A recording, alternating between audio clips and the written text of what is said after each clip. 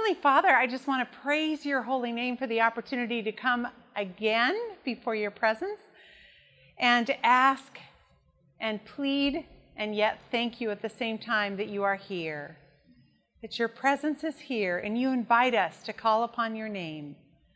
And you love to bless us with your greatest blessing, even more than mothers and fathers love to give good gifts to their children.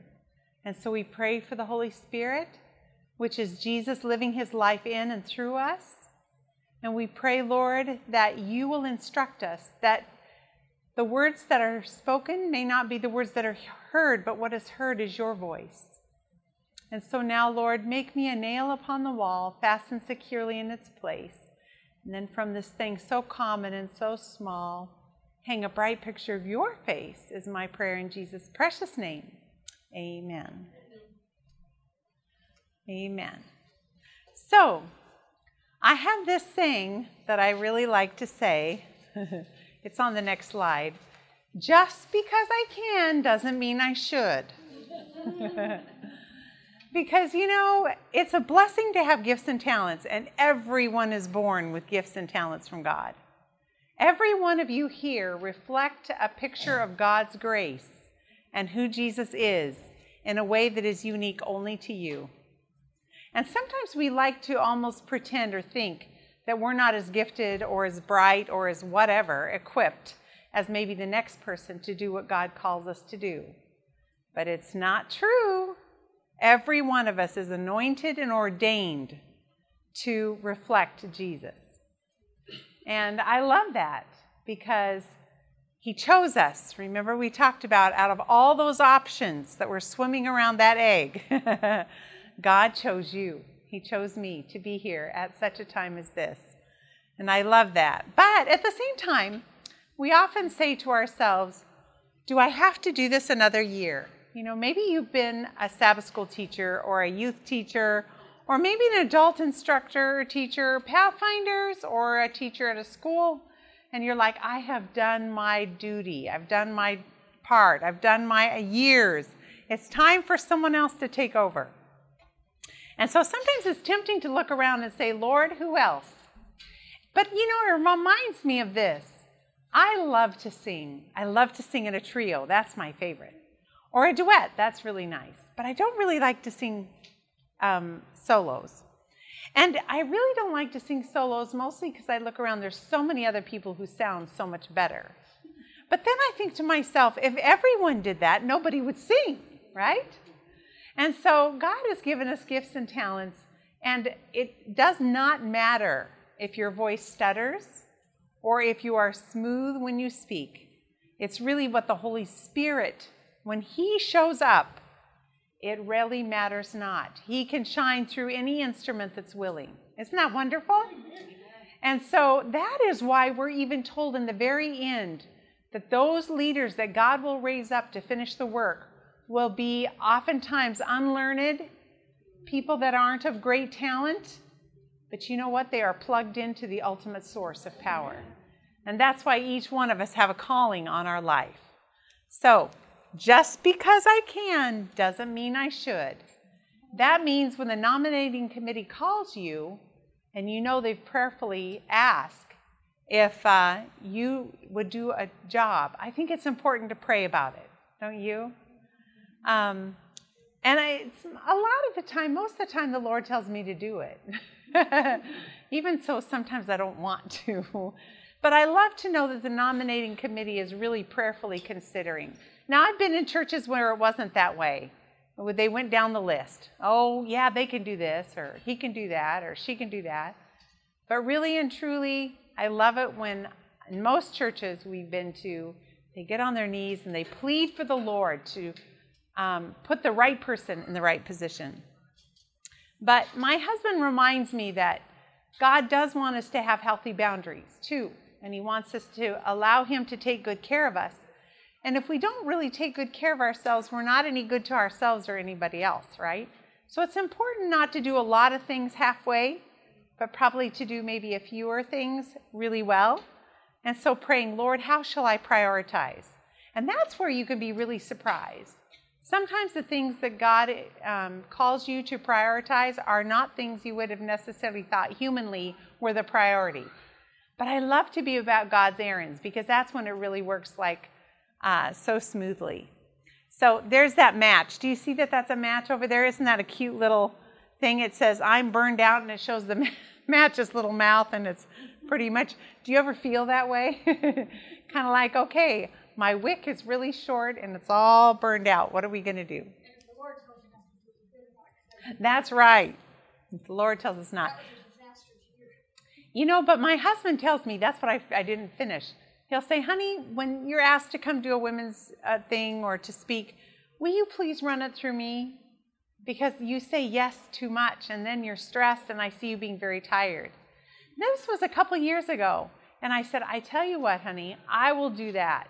But will you promise me you'll pray first before you answer? And he said, yes, I will give it thought and prayer. And he has been right on. He'll say, honey, I really feel impressed. You shouldn't do that one. I'll say, okay. And I say no. Now, I have to be honest. I've been married 36 years in August, 35 years. I would do it all over again. He's wonderful. But for most of our marriage, I've definitely thought that I knew better. Just being honest. I just figured, I had a lot of reasons for why my way was the best way. But the older I get, the more I appreciate the wisdom God has given our house band. And I'm allowing him to lead more, and it's a lot better. That's a little confession for the soul. So Galatians 6, 9, and 10. And let us not grow weary while doing good, for in due season we shall reap if we do not lose heart. Are you ever tempted to lose heart? Do you get criticized sometimes? Do you sometimes have people look at you and they try to give you advice and you feel like saying, why don't you take over, right? There are times that we can be critical of one another and have a very good opinion of what the other person should do. But I think if we just prayed for each other and encouraged each other more, it would be better. Therefore, as we have opportunity, let us do good to all, especially those who are in the household of faith. I really like that scripture because so many times I feel more gratified when I'm doing things for people not of the household of faith. So maybe the people of the household of faith, they're easier to kind of overlook. Does that make sense? I mean, it's way more exciting to give a Bible study to a heathen than to help somebody in the church who needs a little help, right? Maybe it's just me, but anyway. So I thought that was very interesting. God wants us to take really good care of each other in our church, doesn't he? Because that's our family. I want to tell you something. We have a wonderful women's ministries leader in our church, and she is just on fire for the Lord. Just recently really came back strong into the church. And she got up the other day in our women's ministries meeting, and she had a beautiful copy on kind of a cardboard type cardstock, and it was 1 Corinthians 13, and it was in the New Living Translation. It was beautifully, beautifully read and very simple. And she said, I have been reading this every day before I get up and start my day, because I say, this is my family.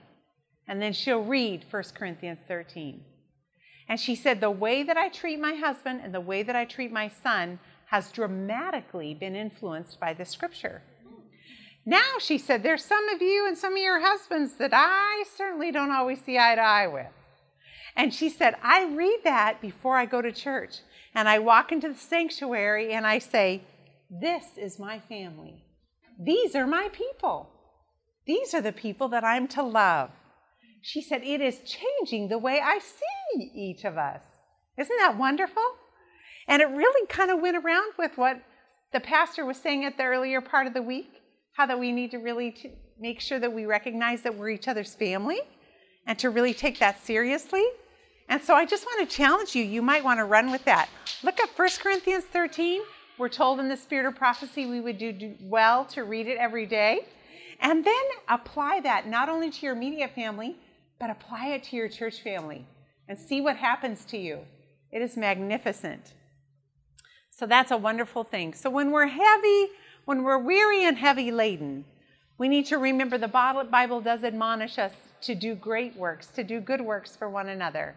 But we're going to learn as we go on in this presentation that God does not ask us to do it on our own strength. And I think that's where we can become really tired. for sure. Matthew 11:28 through 29 says, "Come unto me, all you who labor and are heavy laden, and I will give you rest." I shared the other day that there are many times when I have a 10, 12-hour day at work. I have meetings back to back. I dread the day because I'm like, how am I going to make all this? And God will just arrange it so a meeting gets switched or canceled or something happens. And I find as I commit my day to Him that He takes really good care of me. So a lot of my life, especially as a pastor's wife and being so busy, I would always kind of guard my Sundays. That was my day of rest. Now, Sabbath is my day of spiritual rest. That's when we rest on the merits of Jesus and not our own, but not physically. But on Sunday, that was my day to iron, to get a lot of extra chores done, to cook for the week, to get everything done. And I began to resent it a little bit when other things would encroach on my Sundays, like school constituency meetings or, whatever comes up. And it just takes a chunk out of my day, right? And then the Lord impressed me. Tami, the Bible actually says that God gives us 1 day to rest and 6 days to work. And I thought, there's a novel idea. And He said, just trust me to take care of you and then be willing to do those things that come up. And I have found that He's taken really good care of me, and then I don't tend to resent things that encroach on that day. So I'm trusting more and more. Isn't that amazing after all these years? That God actually does take care of us physically here as well. I love, "Take my yoke upon you and learn from me, for I'm gentle and lowly in heart, and you will find rest for your souls." And I was thinking about Peter. We really pick on poor Peter.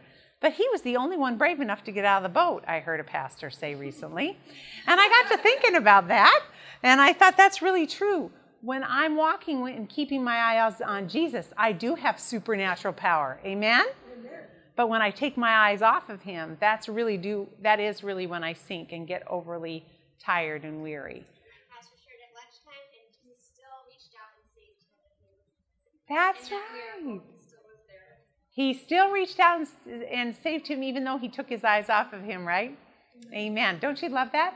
I've sunk there like Peter at least 1,000,000 times, and Jesus keeps pulling me back up. Hallelujah. So I think the question to ourselves is, who is working? When I'm really tired, who is it? Whose energy am I drawing from when I'm burned out?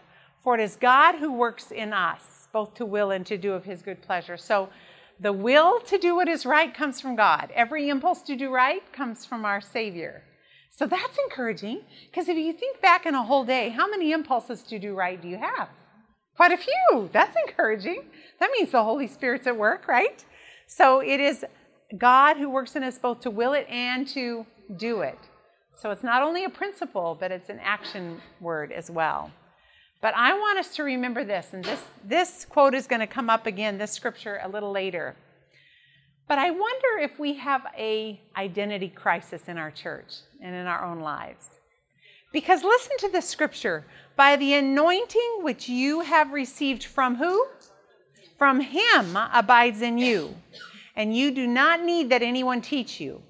But as the same anointing teaches you concerning all things, and is true and is not a lie, and just as it has taught you, you will abide in Him." To me, that is like a blank check. Jesus is saying, I anointed you, and I am the anointed. I've anointed you to work and to shine and to glow for me. I'm going to give you all wisdom. You don't need someone to tell you how to shine. You just need me and my word. And as you spend time with me, you are automatically going to shine. Amen?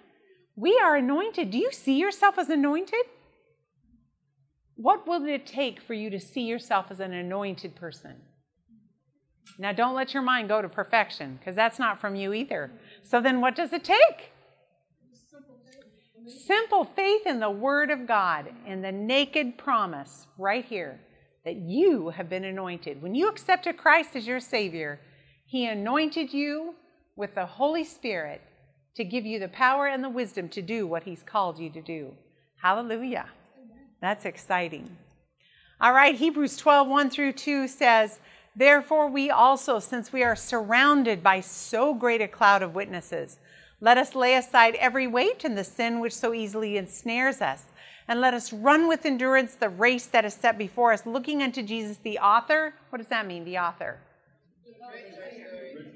The originator, the author, the one who revealed himself to us in the first place, and the finisher. What scripture comes to your mind? That's right. James 1:6. No, sorry, Philippians. Philippians 1:6. That he who has begun a good work in you will finish it. Hallelujah.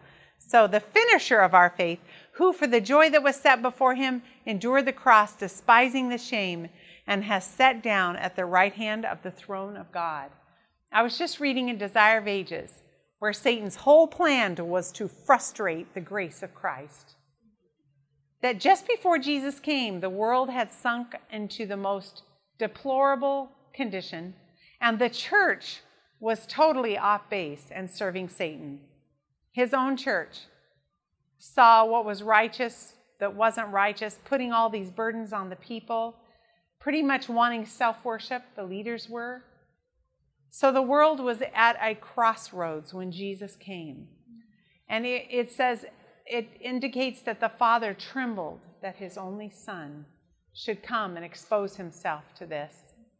And Jesus, it says, it would have been an affront enough for him to take the posture of Adam before the fall. But he took upon himself human nature after those years of degradation and the inheritance of the lineage of his human race. Jesus took all that upon him. Can you imagine what a cup trembled in the balance? And yet the Father had that much love for us that he did not consider heaven a place to be desired while we were lost? That blows my mind. If I were him and I were me, I'd have just erased it all and started over. But hallelujah, he didn't. I'm so glad. So this picture in the lower right-hand corner just shows that we have angelic hosts about us. Each one of us has a holy angel that attends our steps. And when we cry out for help, if Satan is especially harassing us, reinforcements are sent. If our eyes could be open, the third dimension would come into view and we would be astounded. And I believe we would be fearless because we could see that we are protected, anointed, ordained, and we are led and we are chosen. And that third dimension is more real, we are told, than that which we can touch and see and feel. Hallelujah. Isn't that wonderful? So I want to live more into that third dimension. I want to breathe the atmosphere of heaven. I want to imagine with holy imagination, holy beings that excel in strength surrounding me. And then I want to, by the power of the Holy Spirit, do nothing that would cause those beings to have to turn their heads away. Amen? That's what I want. And Jesus endured the cross. So we need to keep running and ask Jesus for a second and third breath, or you know how it is, a second wind. That's it. All right. All right. So this was a slide I showed, I think, last Wednesday. And that is, however lowly any work done for God in a full surrender of self is as acceptable to him as the highest service. No offering is what? Small. That is given with true heartedness and gladness of soul. It is not the length of time that we labor, but our willingness and fidelity in the work that makes it acceptable to God. In all of our service, as full surrender of self is demanded. The smallest duty done in sincerity and self-forgetfulness is more pleasing to God than the greatest work when marred with self-seeking. He regards more the love and faithfulness with which we work than the amount we do. And you know what comes to mind is the widow who gave those little mites. And he said, she's given more than anybody because she gave from her heart. And did she do it proudly? No, she shuffled in and quickly cast them in and got away so that she wouldn't be seen. But she gave all she had. And it wasn't even the all she had, but she gave it with a sincere heart of love and devotion to the Savior. And in every age, God has had his faithful ones, and he did then too. He had his faithful people. But they were not in the upper echelons of the church, were they? All right. I love the quotation that all God's biddings are enablings. That means everything that says thou shalt or you shall do this, those are all promises we can claim. So if you find as you're reading the scripture that it cuts across a sinful area of your life, you can claim that promise as a promise for victory. Isn't that wonderful? That means instead of 7,573 promises, there are actually way more because all God's biddings are enablings. So I love this. We may safely say that the distinctive duties of women are more sacred, more holy than those of men. Have you ever seen that quote? Is that pretty shocking? By the way, this is in reference, the above statement is about mothers. It's about those who are rearing children, those who are teaching children. That can be Sabbath school teachers, mothers in Israel who've maybe never birthed a child, but we mother many when we're in the church of God. Amen? So we may safely say the distinctive duties of women are more sacred and more holy than those of men. Let women realize the sacredness of her work and in the strength and fear of God, take up her life mission. Someone once asked me, they said, you're a gifted speaker. Do you want to be ordained? What do you think about women's ordination? I said, but I am ordained. All of us are ordained. We're anointed. They said, no, but to be recognized by the church. I said, well, I am recognized by the church, that God has given me a gift and a talent to use for them. And they said, no. And I said, don't you see? The work of a woman is it's the highest sacred calling there is. I have no need of man to lay their hands on me other than to go according to the scripture. I need only to walk in the path that God has led for me as an anointed follower of Christ. And I am anointed. Jesus is pleased when we take up our duties with gratitude, rejoicing that we are accounted worthy to be co-laborers with him. Sometimes it's not very romantic, some of the work that we do in the church, in the community, or for the Lord. It's always not necessarily anything that just gives us that warm and fuzzy feeling. But if our eyes could be opened and we see that we're yoked up with Christ and we are making his heart so happy, it will be worth it all. And when we get to heaven, how many times will Jesus say, oh, Tami, thank you so much for taking the time to come and visit me. Lord, when did I do that? Tami, thank you so much for sharing your coat. You may not have known it, but I didn't have a coat. And you felt impressed to share your coat. And I had that wonderful winter coat. Lord, when did I do that? As you've done it unto the least of these, my brethren, you've done it unto me. There is no lowly sacrificial work that we can do that is any lower than what Jesus did for us. And there is nothing more beautiful than doing a selfless work for God and having that well done. Amen? I don't even know why he would say well done, but I can't wait to hear it. That's a wonderful thing. So working for our master and our friend. When our children and our youth watch us working for Jesus, do they see us as happy?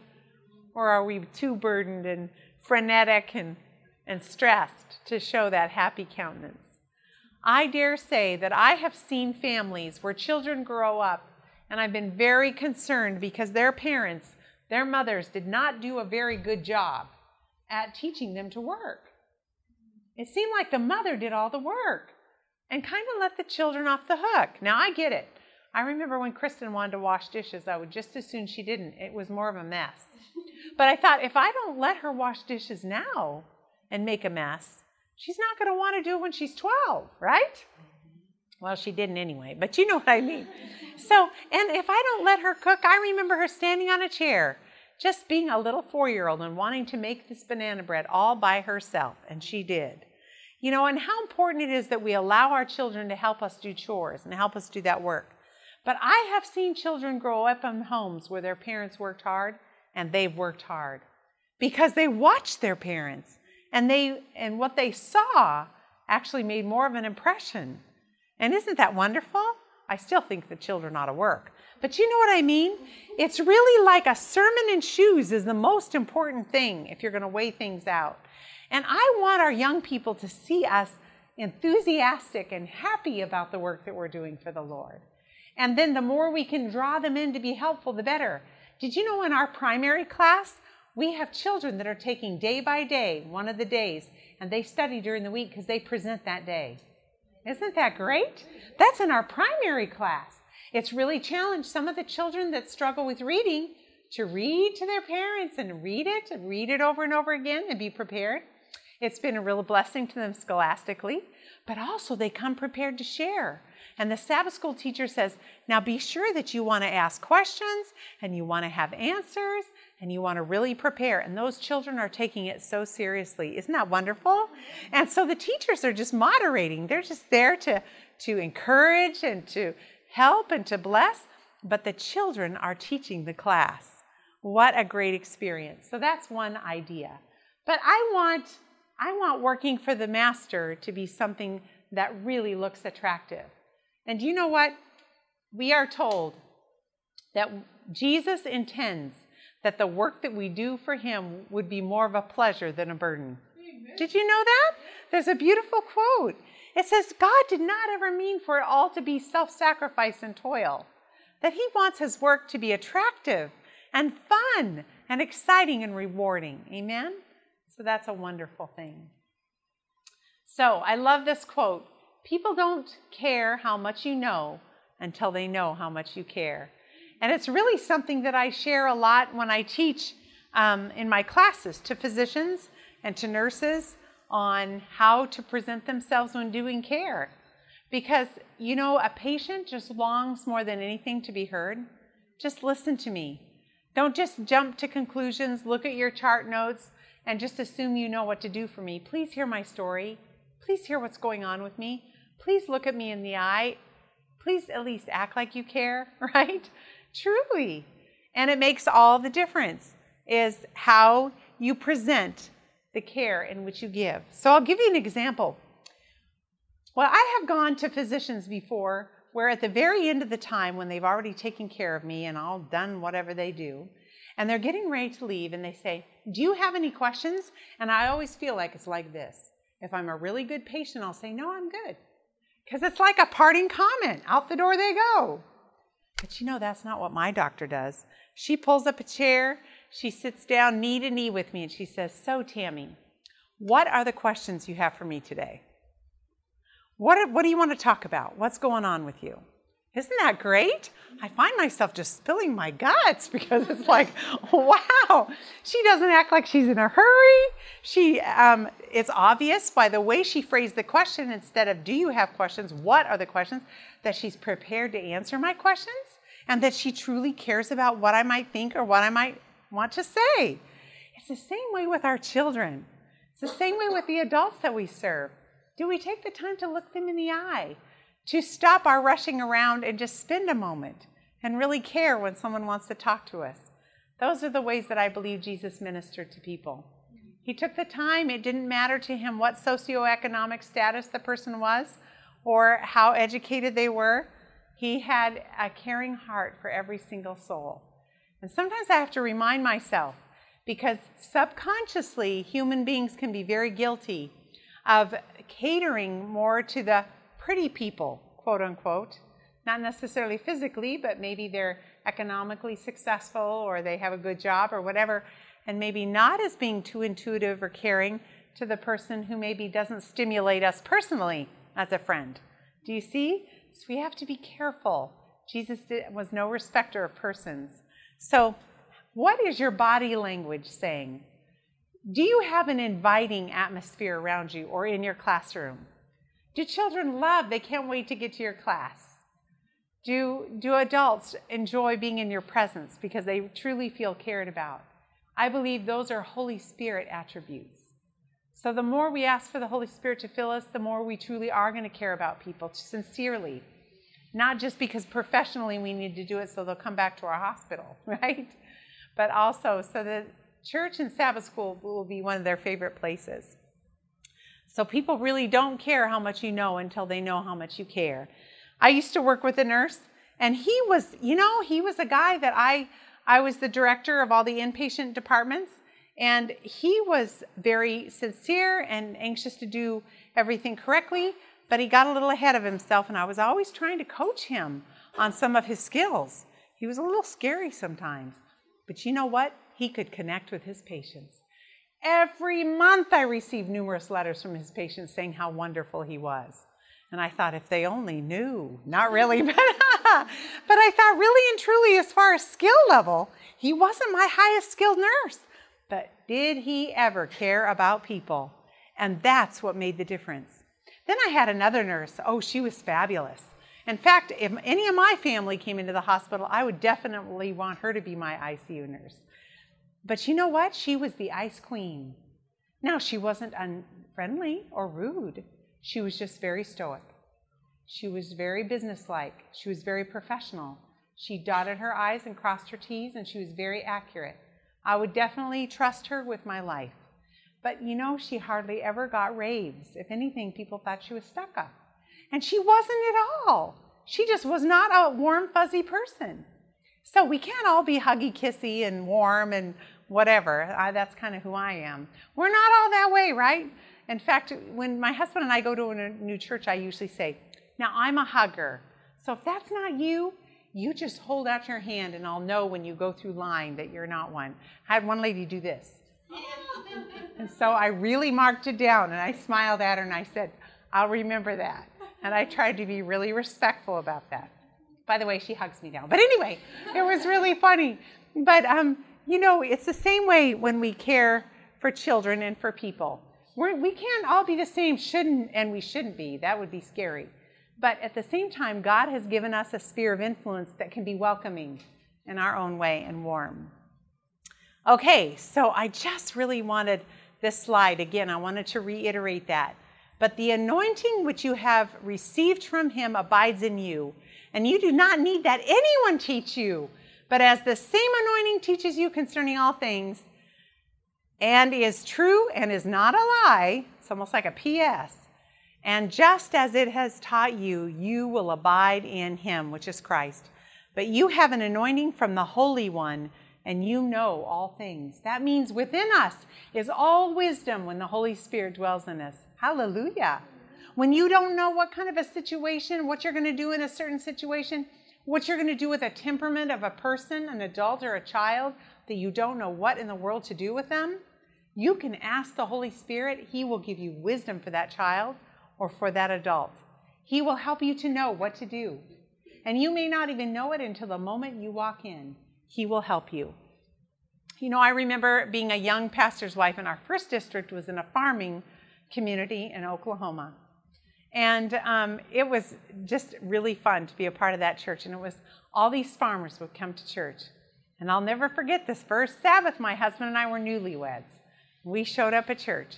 And the farmer that was the head elder, he met me at the door and he had his hat off and he was standing there in his long, he was very tall and thin with big suspenders on. And he looked at me and he said, well, Mrs. Milligan, we are truly hoping that you have the talent of playing the piano. We have not had a pianist in this church for years. And I looked at him, and I did play the piano. I played by ear, but honey, it wasn't always in a key you could reach. And so he said, can you play for us? And I said, well, I'll do my best. So after those poor souls were and way down here trying to reach the notes, I just kind of looked mortified, but they were so happy. They were so grateful. So we lived in a little mobile home park a mile from the church, and I would walk down to the church every evening because I was in nursing school. And I'd let myself in, and I would practice the piano. Pretty soon I had 5 songs I could play in a key they could sing them in. And I'd pray, and pretty soon I had 10. By the time we left that church, I don't know how many I had, but I could play most of them in a key that they could sing. And it was wonderful. There was not the talent in the church. So I prayed, did my humble, poor little pathetic part, and God increased my talent. And now I can play pretty much anything. And it was a God thing. So if you find yourself called or in a position where you really feel that you are not equipped, just remember that backpack you carry on your back with all your tools, God can put in as many tools in there as he needs to. And you can ask him for those. And he will help you for sure. So that was a wonderful experience.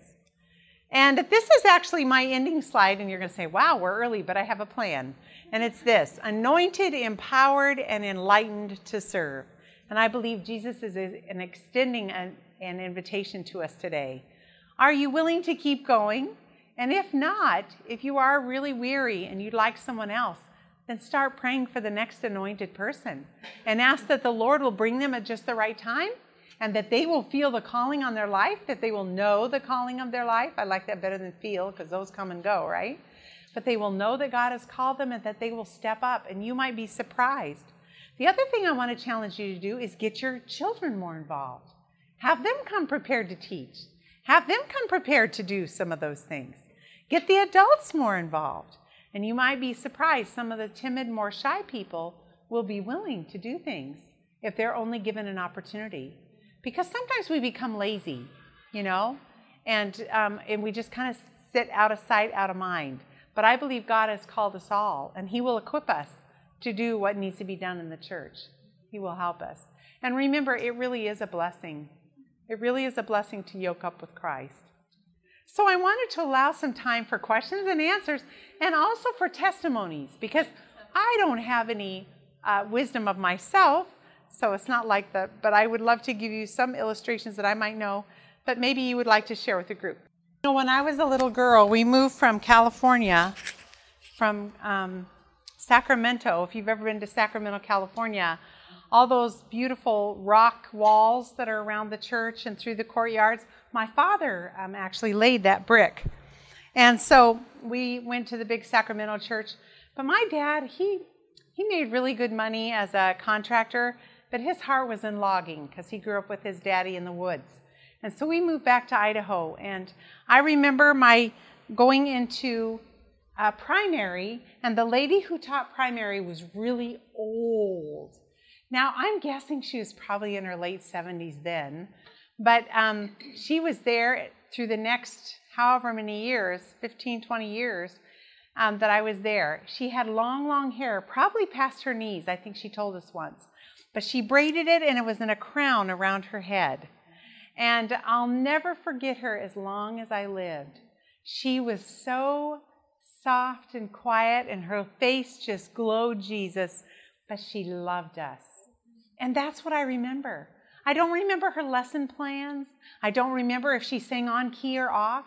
I don't really remember any of that. I just remember she loved me.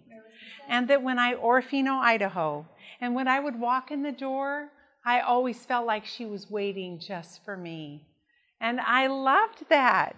I think I teach my doctors and nurses that you make a connection, not a relationship, but a connection with a person in 30 to 50 seconds. That first initial interaction, that eye contact, that smile.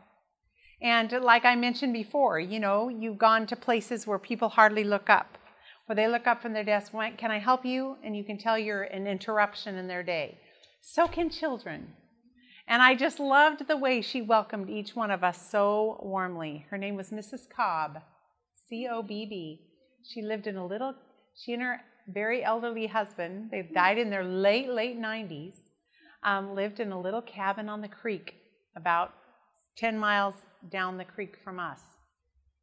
And they were just lovely little people who lived for a long time. But she was at my wedding.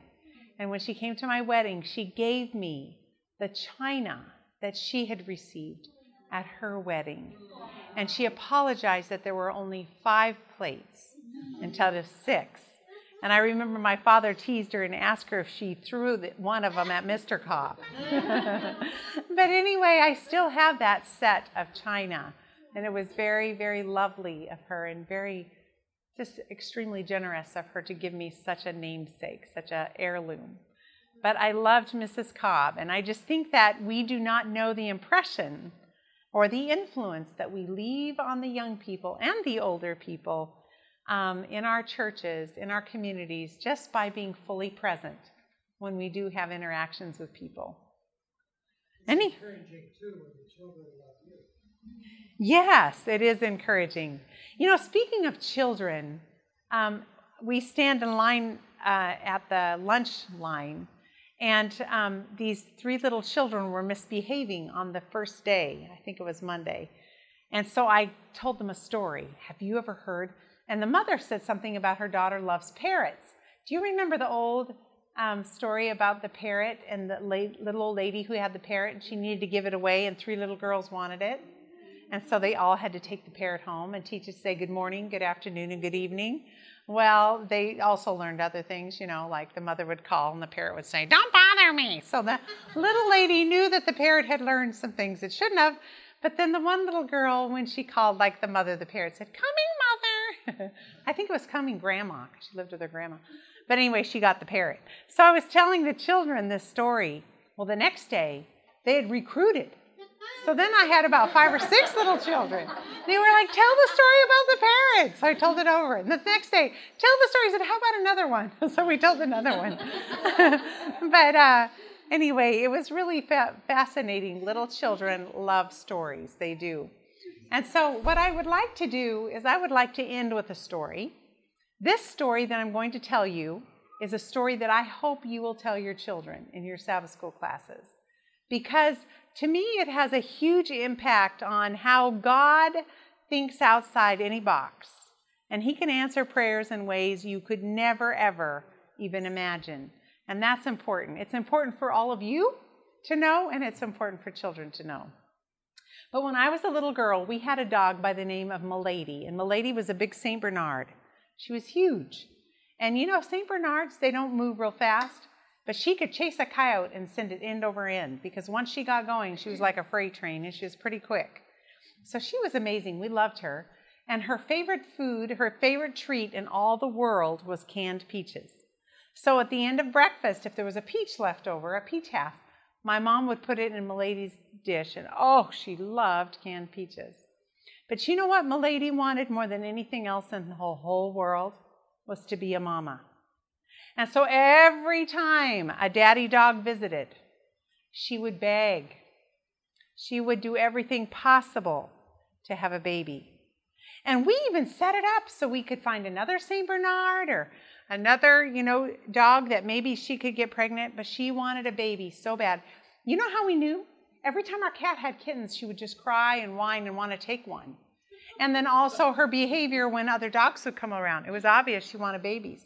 So we began to pray. Mama, why can't Milady have babies? She would say, you just need to pray. Pray that Jesus will help babies to grow in her tummy. So that's what we did. We prayed for months. Mom, keep praying, she would say. Well, one day we were walking home from school, and we heard a noise, and there in the bushes was a mutt that had been dropped off by the side of the road out in the country. And my sister Robin said, oh, we cannot leave this dog here. We have to take it home. I said, Dad won't be happy. She said, well, we can't leave it here to starve. So we took the dog home with us because we walked home from school. And when my dad got home, I was right. He wasn't happy because guess what? She was very, very, very pregnant. And he said, we do not need another dog. We have 7 children. We need to feed children, not dogs. My sister Robin said, when the puppies are born, Daddy, I promise I'll find homes for them. And so it wasn't very many days, and this dog gave birth to 1 puppy, 2 puppies, and Milady was right there watching and whining and trying to help. I mean, it was amazing. She was just, and 3 and 4 and 5 little puppies. That mother hadn't even given birth to the 5th one when Milady picked one up and took it over to her side of the porch in her bed. And then she went and got another one.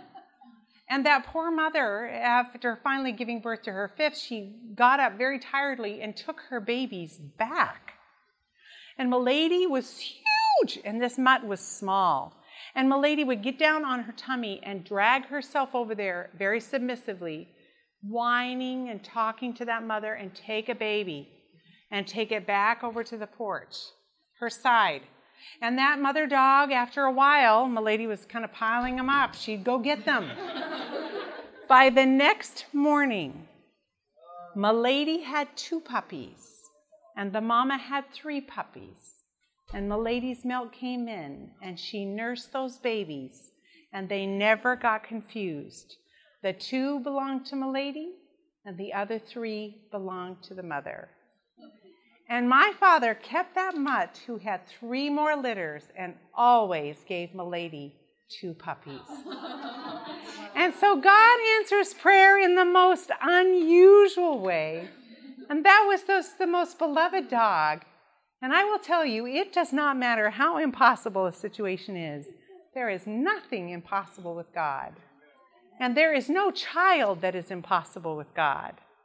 And sometimes the child that looks the least likely to even amount to anything will be the one that God anoints.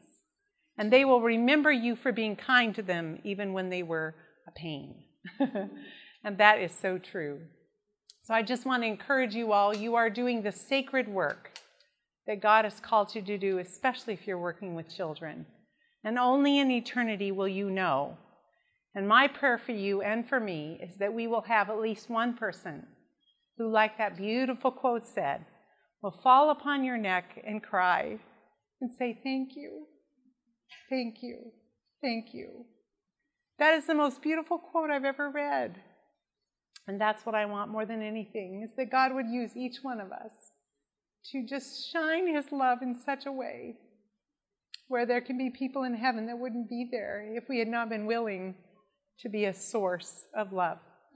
Amen? Let's pray.